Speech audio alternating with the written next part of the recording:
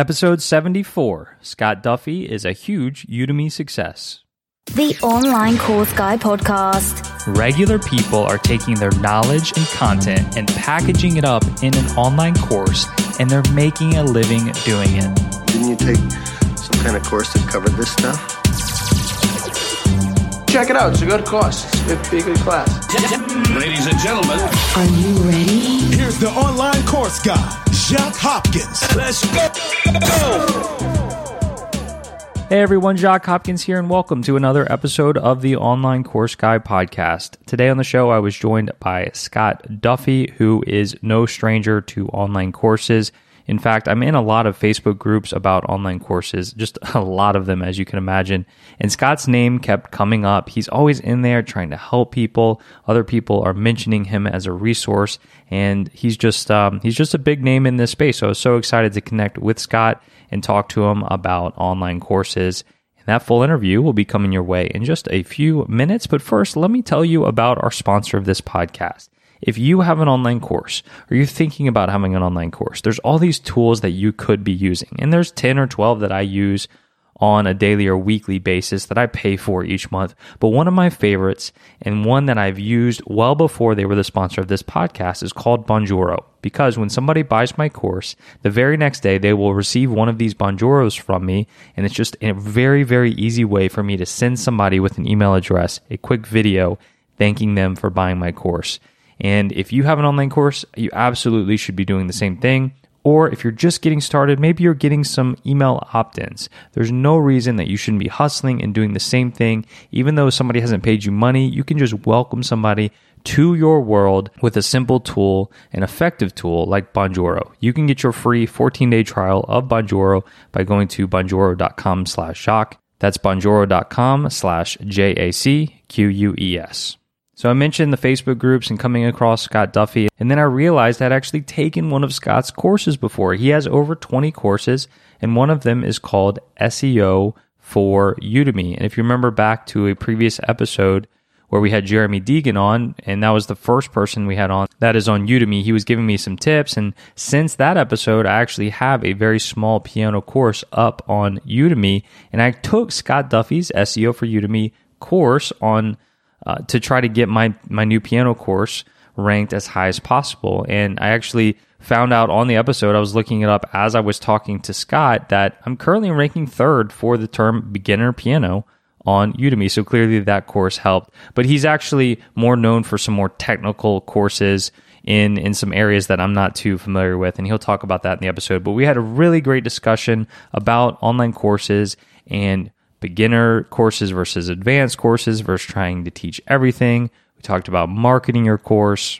We talked about memberships versus a one-time fee. And of course, we talked about the pros and cons of Udemy. So let's go ahead and jump into the full interview with Scott Duffy right now.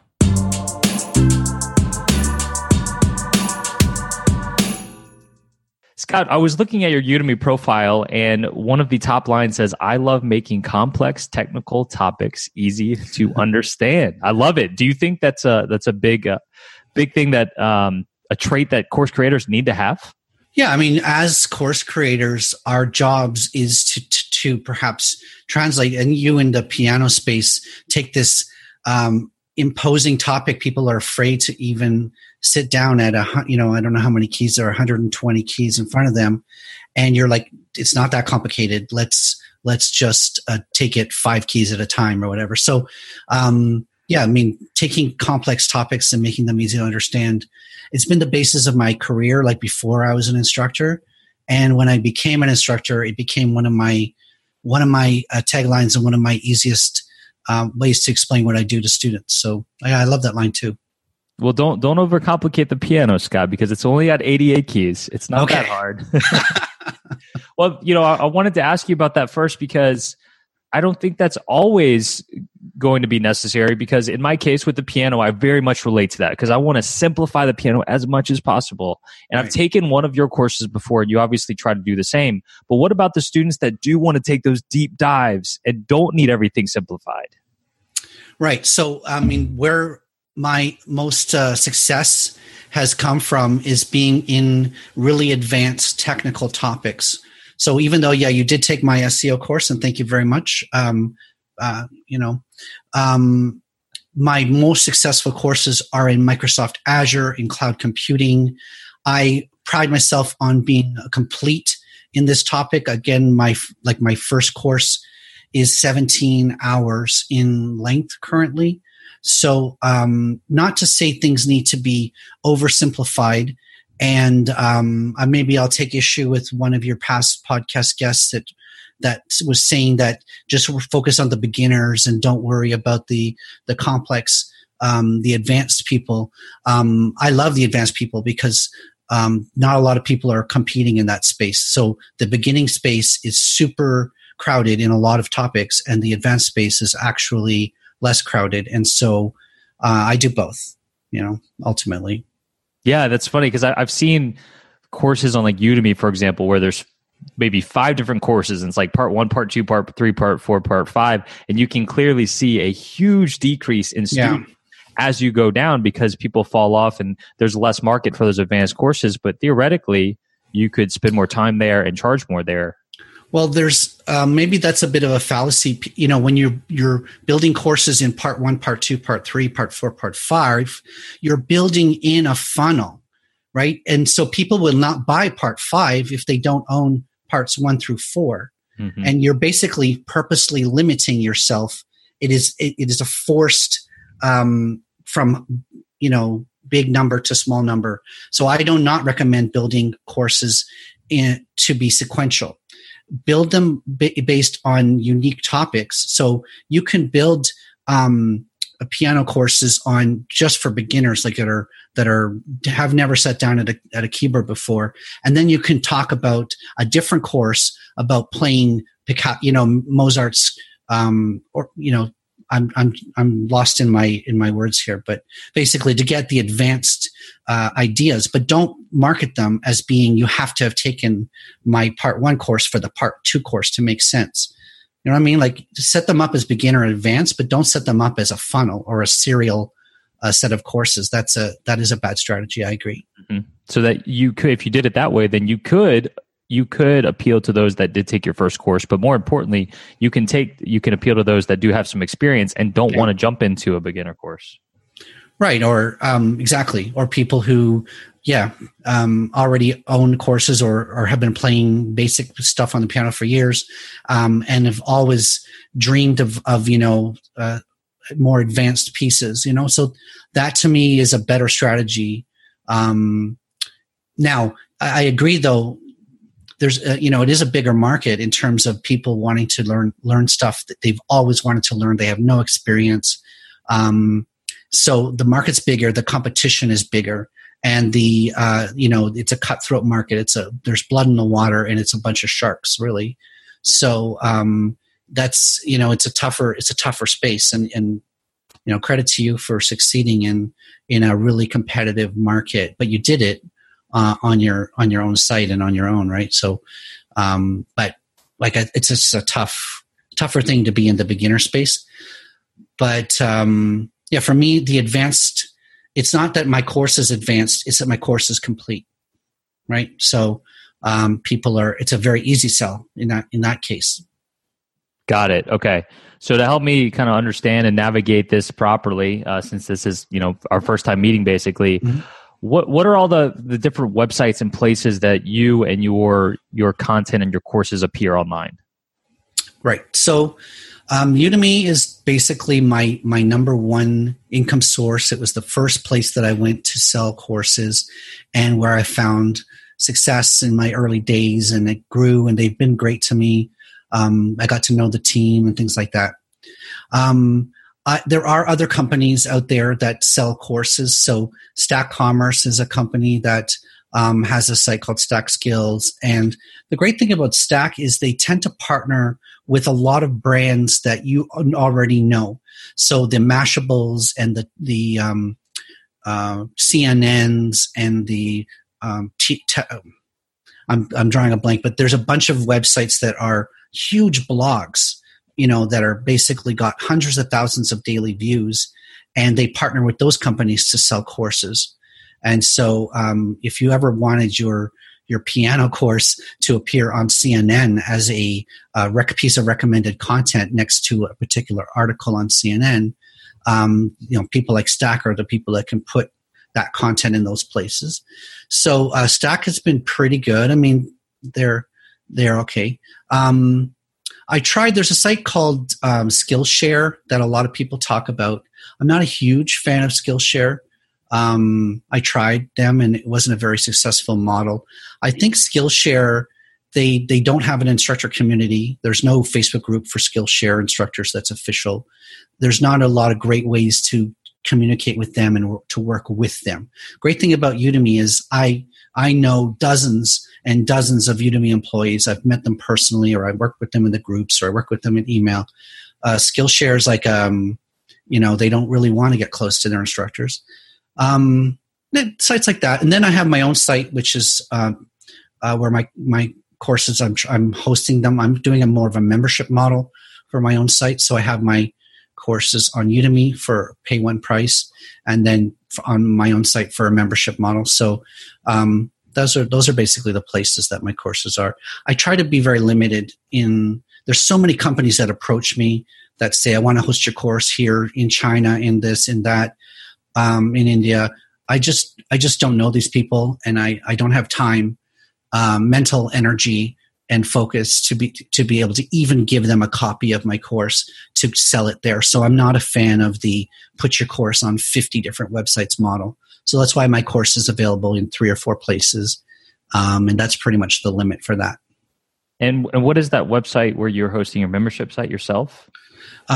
So my membership site is called Hero Courses at herocourses.com. I have my main site is softwarearchitect.ca, and this is the logo here. I love my little sign here.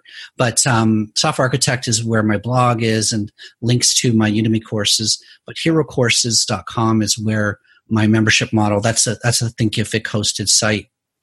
And just recently switched to a pay one price model from trying to sell courses individually, which I think it's challenging for Udemy instructors, particularly, to try to compete with Udemy.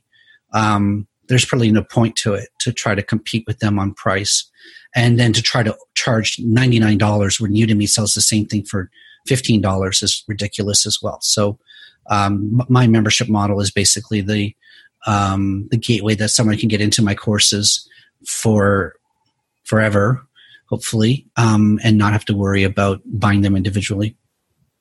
So we've definitely got into some interesting discussions on paying for a course one time versus the membership on this podcast before. And I did notice that you've in various Facebook groups we're both a member of, that you've recently made that switch to having, or not a switch, because I guess people can still buy individual courses on Udemy. But what was the thought process for you on this new membership model? So, like I said that, if I in the past, I was trying to sell my courses as a bundle, $99 to get 3 courses, or $25 for an individual course, or $49 for an individual course.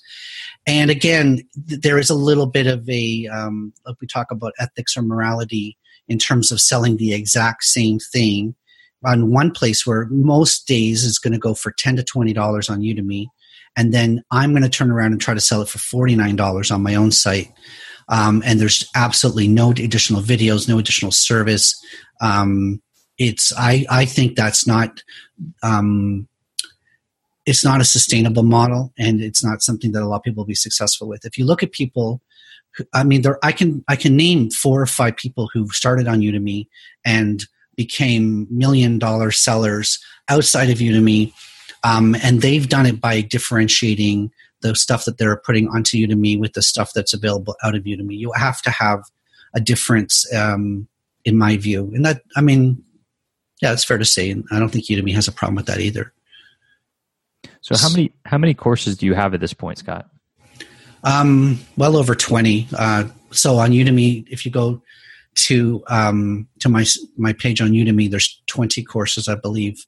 I also regularly unpublish courses or sunset courses that are out of date, and I've no longer wish to keep them up to date, or it's, they're actually, I'll tell you a story. So when I first started on Udemy, I published my very first course on the topic of TOGAF, and I was pretty successful right away. I mean, in the first 30 days of that course going on sale, I made $2,500, something like that, the $2,300. And so I was like, whoa, hey, this is awesome. That experience of your first time putting a product out to market, not doing any marketing, and having that thing just get sucked up by the market and accepted. And so guess what I did as my second course? Udemy SEO, right? As my very second course. My third course, Google Analytics. My fourth course, lead pages. I mean, I got successful on a course, and then I immediately went off in a totally different tangent, starting to create courses on Udemy and trying on how to build your audience, or to track your audience, or to rank higher, or things like that. So it took me till my fourth course or my fifth course to make another course on the same topic, and then I had success again. I went from $2,500 to $5,000 a month in sales when I finally got around to making a course. So basically, once you discover what the market wants, you just give them more of it. And then at some point, I got rid of the Google Analytics. I got rid of the lead pages. I got into Internet of Things for a while, these like light bulbs that you can control with your phone apps and things like that. And I created a course on that. And at some point, it just, those are almost like hobbies, whereas my business is creating technical courses. So what regrets do you have? I mean, it sounds like you have since taken down some of those courses. Do you regret that? And kind of overall, going back to the beginning, what would you have done differently? It's hard to say I regret anything. I'm the type of person that looks forward and not back. So, the fact that I had success right away, and hopefully anyone listening, having an extra $2,000, $2,500 a month in your pocket for not having to actually, like, once you've created the course, it's just recurring income. There's nothing you can regret about that. That's just nice to have. And then the second course comes, and then the third course comes, and I'm at a level now. I left my full-time job 6 months ago. It's actually around 6 months exactly. It was end of February of 2018. I got to a point where my income had just far exceeded my day job, and it didn't make sense to have a day job. So, it's just hard to have regrets. But I would say I should have realized exactly what I said, which is when you find something that works, then you just have to sort of figure out, how am I going to turn this into a stable foundation? I got to create 2 or 3 more courses to fill that portfolio out before I move on to something else, right? So I would say my lack of discipline in terms of creating more courses that clearly the market was looking for burns me. Even to this day, I don't work as hard as a lot of people do, but I guess it's hard to complain about that either. So, well, first of all, congratulations, Scott. I mean, being able to quit your job 6 months ago is freaking awesome. I mean, right. For me, that day, once your income from the courses or the side business is reaching or starting to meet or even exceed what you're making from the day job, it's like, why am I still here? I could be doing my own thing. And I used to say, like, I liked my job. I actually do like the job. I like leaving the house. I like getting up in the morning, taking a shower, getting changed, getting in the car, traffic on the way to work, having an office, going to lunch with my friends at work. So this whole thing with work for me was like, hey, this is actually like adult babysitting, right? You go and you have a little, it's a nice day. You love your boss. You love the work that you have. But there were times when I was starting to get assignments where I was working for a company that was, it's an entertainment company, does a lot of TV channels, and doing the websites for those TV channels. And it's like they come to you and say, we want to add another advertisement to the screen here. And you're like, another advertisement? Come on. Like, the screen is all advertisements now. There's hardly any content. So you start to question what am I doing with my life here?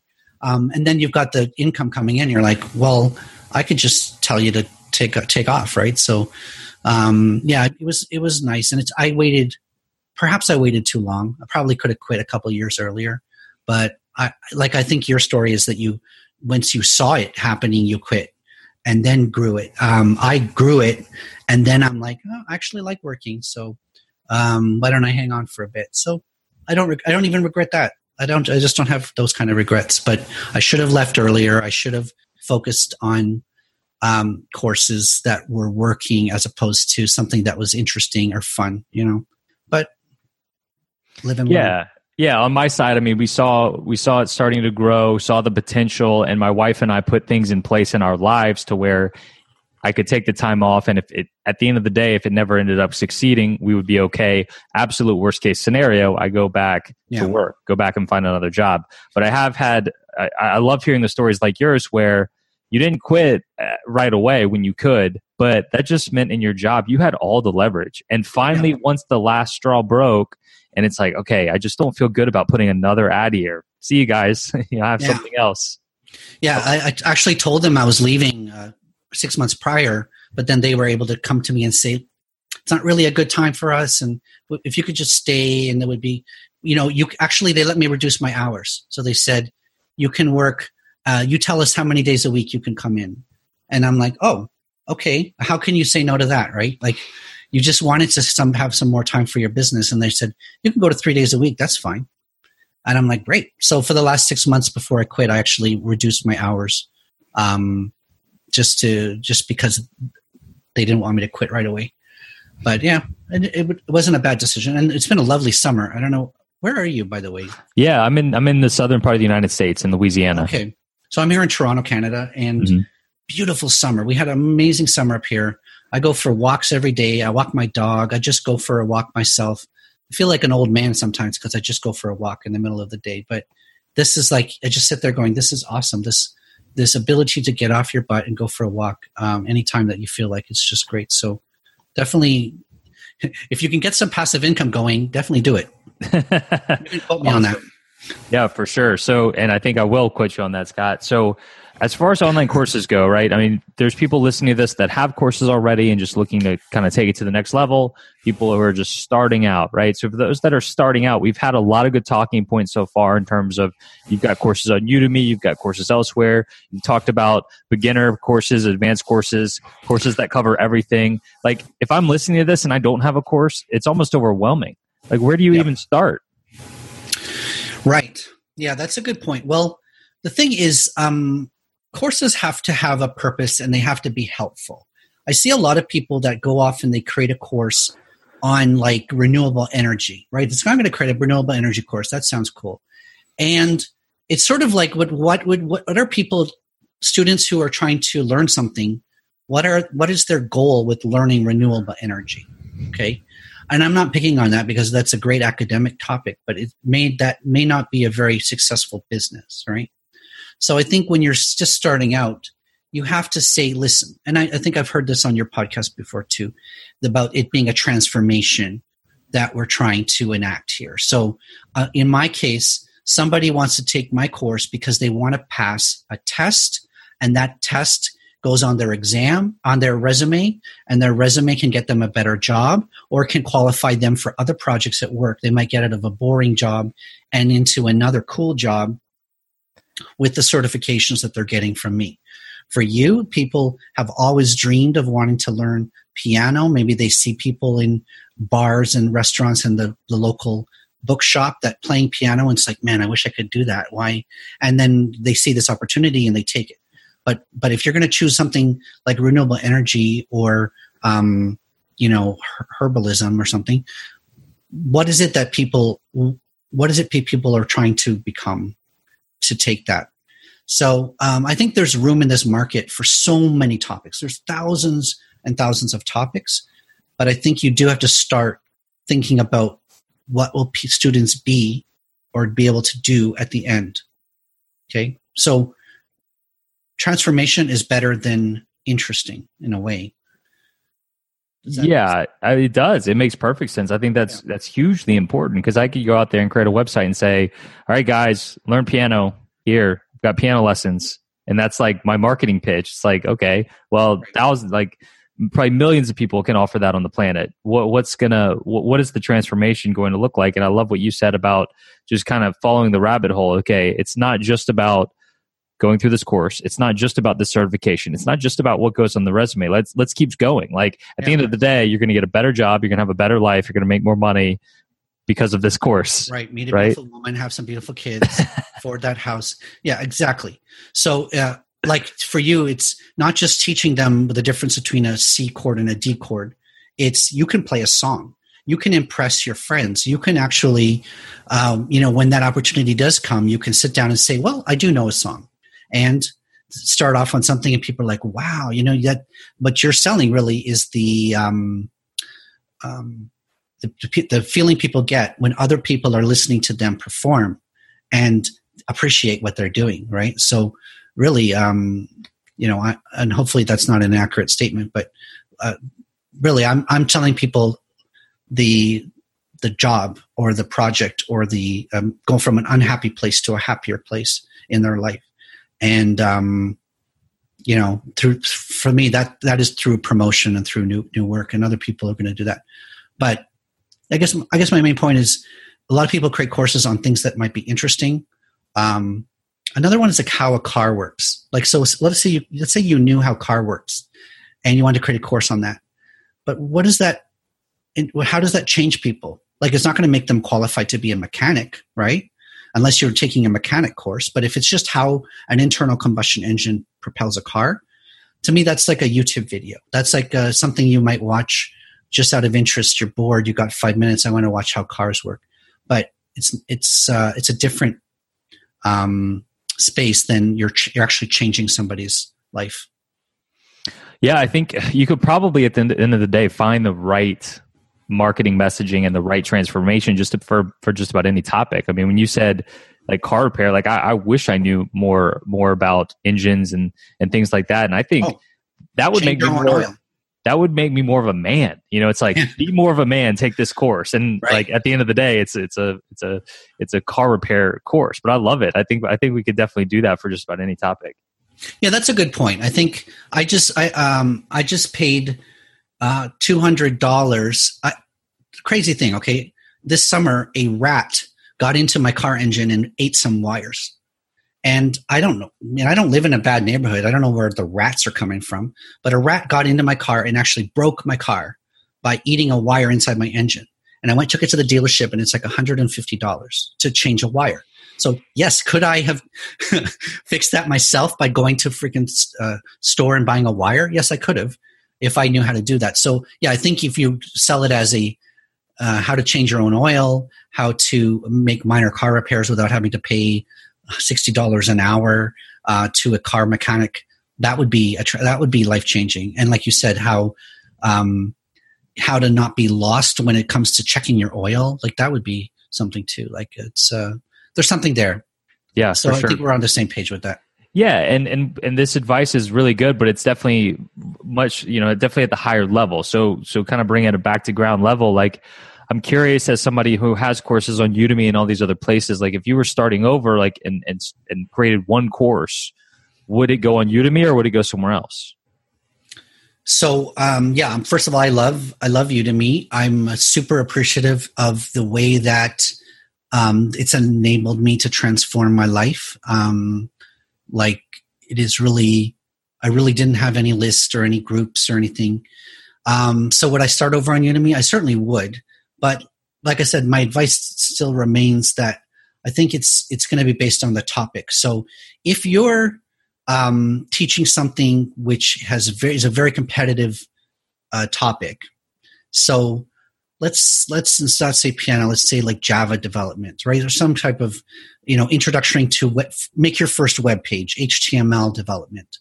Well, that's a super competitive topic, and it will be near impossible for you to get near the top of Udemy and to make full-time income from Udemy. In that case, I might say, well, if the only thing you're interested in teaching is a really, really, really competitive topic, yeah, maybe you have to go on your own site and you have to start building a community and you have to start all the things, building a Facebook group and helping people in Reddit and answering questions on Stack Overflow and all of the community things that people have to do to build authority. basically you need authority in that space.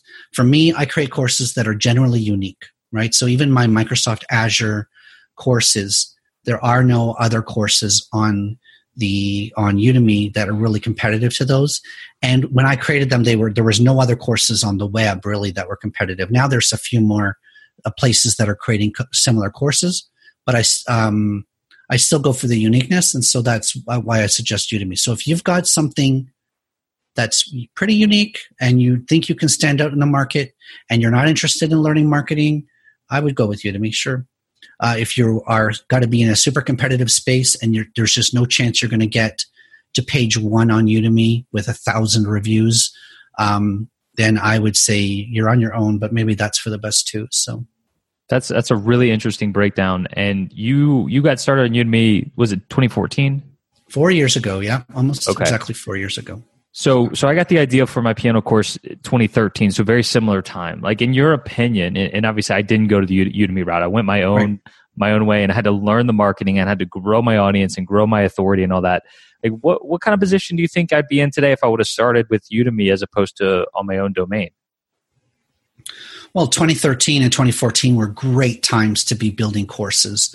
Like just talking about Udemy, I think there were 15,000 courses on Udemy in 2014, something like that. And now there are 80,000 courses on Udemy. So you, if you started early enough, you could have clearly been the market leader. And even today, you could have such a dominance that those tens of thousands of people a month who are searching for piano courses on Udemy will see you in the top 2 or 3 spots. So I think if you had started back then, you might be super happy with that.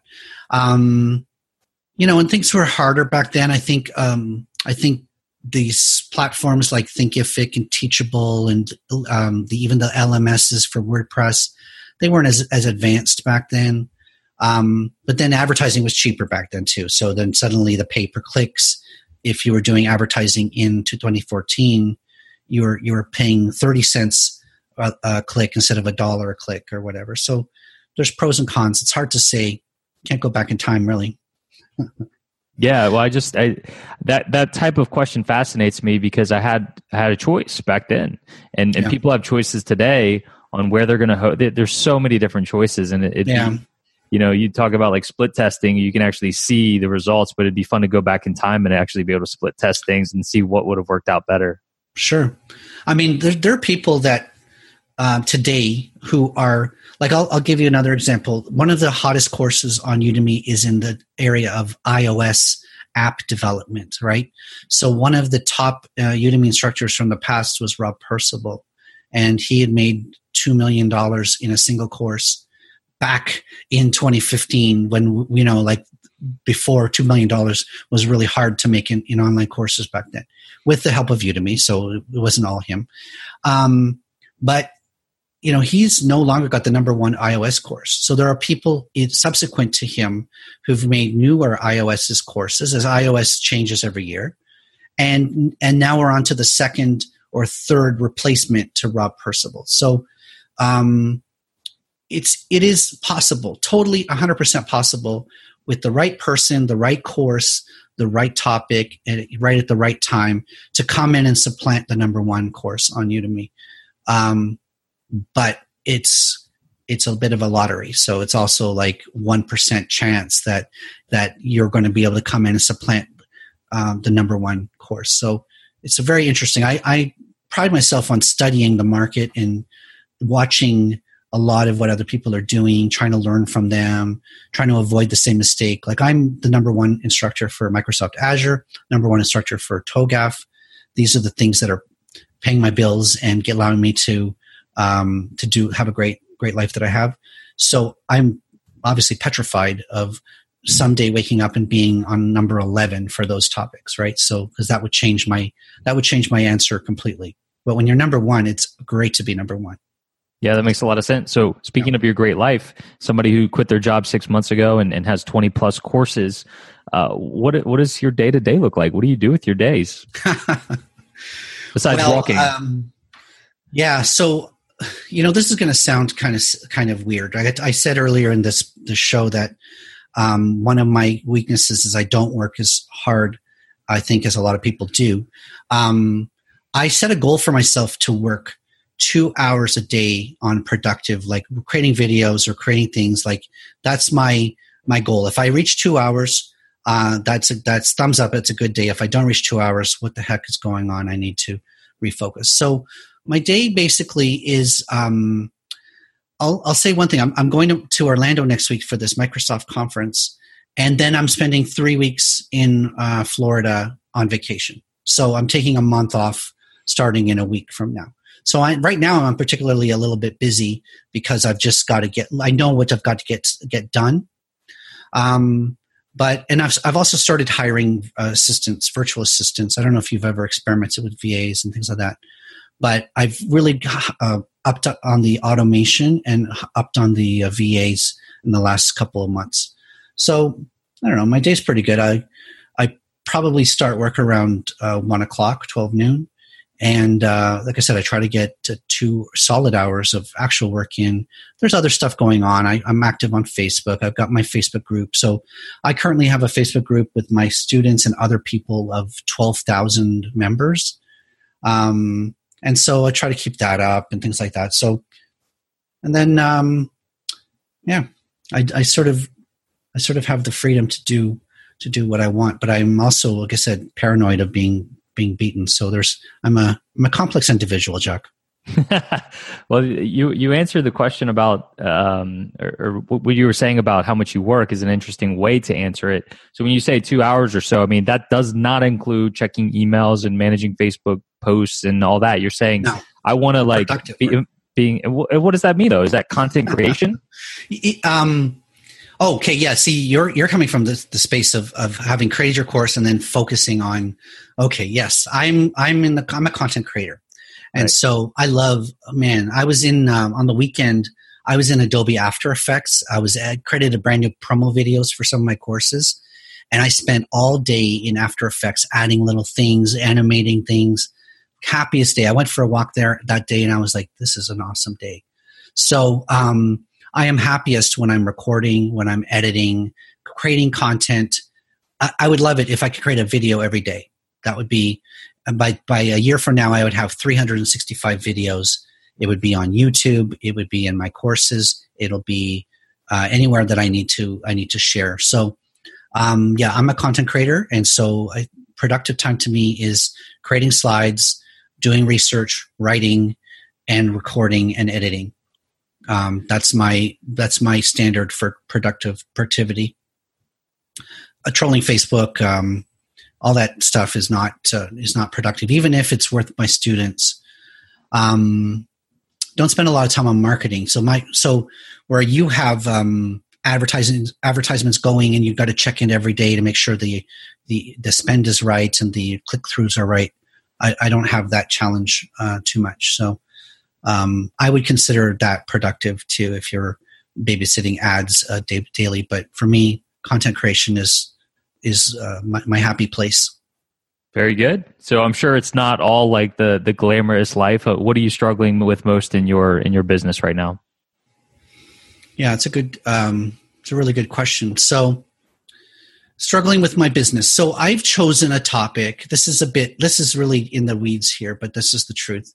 I've chosen a topic that changes a lot. So in technology, every year Apple comes out with a new version of iOS. And so the iOS course sellers are having to struggle to update their courses, create new courses.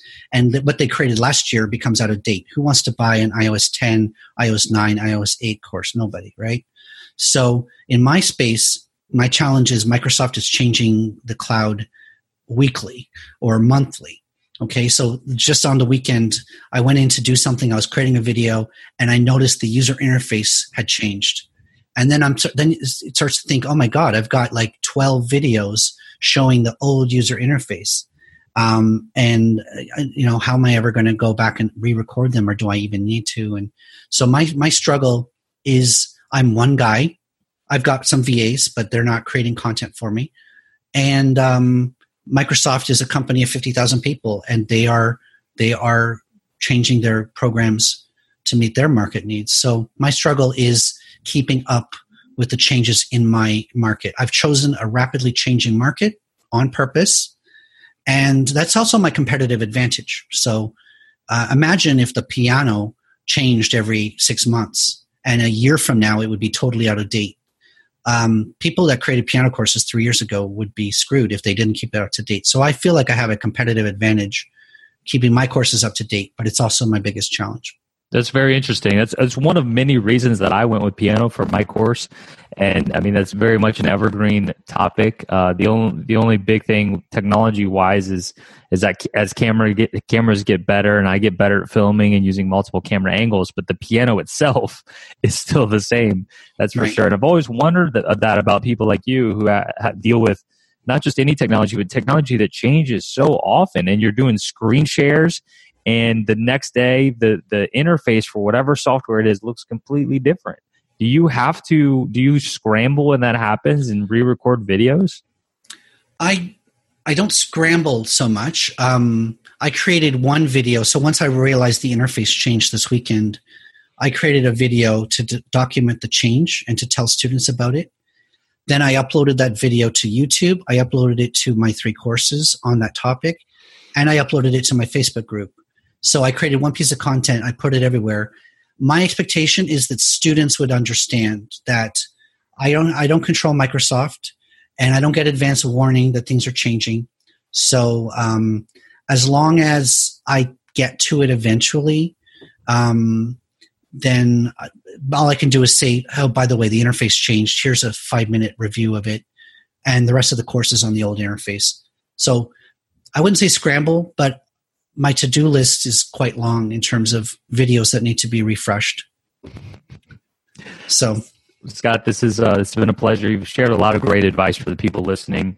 To wrap things up, is there anything else that you think is valuable information you have that you could share with the audience? I would say I want to give an encouragement that creating courses I think it's super fun. This is in a way, it used to be my hobby when I had a full-time job. Other people would watch TV or watch Netflix or play video games. My hobby was creating courses for those few years. So I absolutely recommend that you find time in your day, cut out some of this entertainment stuff. Don't watch YouTube as often as you do, to work on your business, to work on courses. I think it's a blast. I don't know about you, Jacques, but this to me, I am feeling so blessed to do what I do, not just from the money perspective, but I've got 100,000 plus students in my courses, and I get 25 reviews a day, and I get personal messages from people saying they passed the test. Thanks. And they're publicly saying, Scott, Duffy helped me pass this test. Thanks a lot. This was awesome. So once you start becoming a teacher, that's a very proud badge to wear. So absolutely find the time, get started. Don't be afraid. And don't give up so easily. People also, they launch something and then they give it a week and they say it was a failure and then they quit. Don't do that either. Love it. Thanks, Scott. Thank you. It's been a pleasure.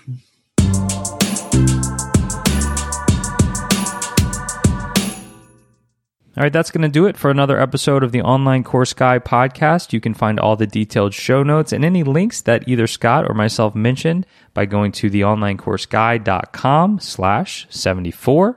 Don't forget to check out our sponsor of this podcast. You can get a free 14-day trial of Bonjoro by going to bonjoro.com/Jacques. And if you are interested in creating an online course, and if you're listening to this, then I would imagine you are. Or if you have an online course already, you need inspiration, you need direction, you need motivation and tangible things that you can do to make your course more successful, then you need the free online course workshop that I'm putting on at theonlinecourseguy.com. Just head there now and register for the online course workshop, and you will not regret it. Once again, that's theonlinecourseguy.com. And guys, stay tuned. There's more Online Course Guy podcasts coming your way soon.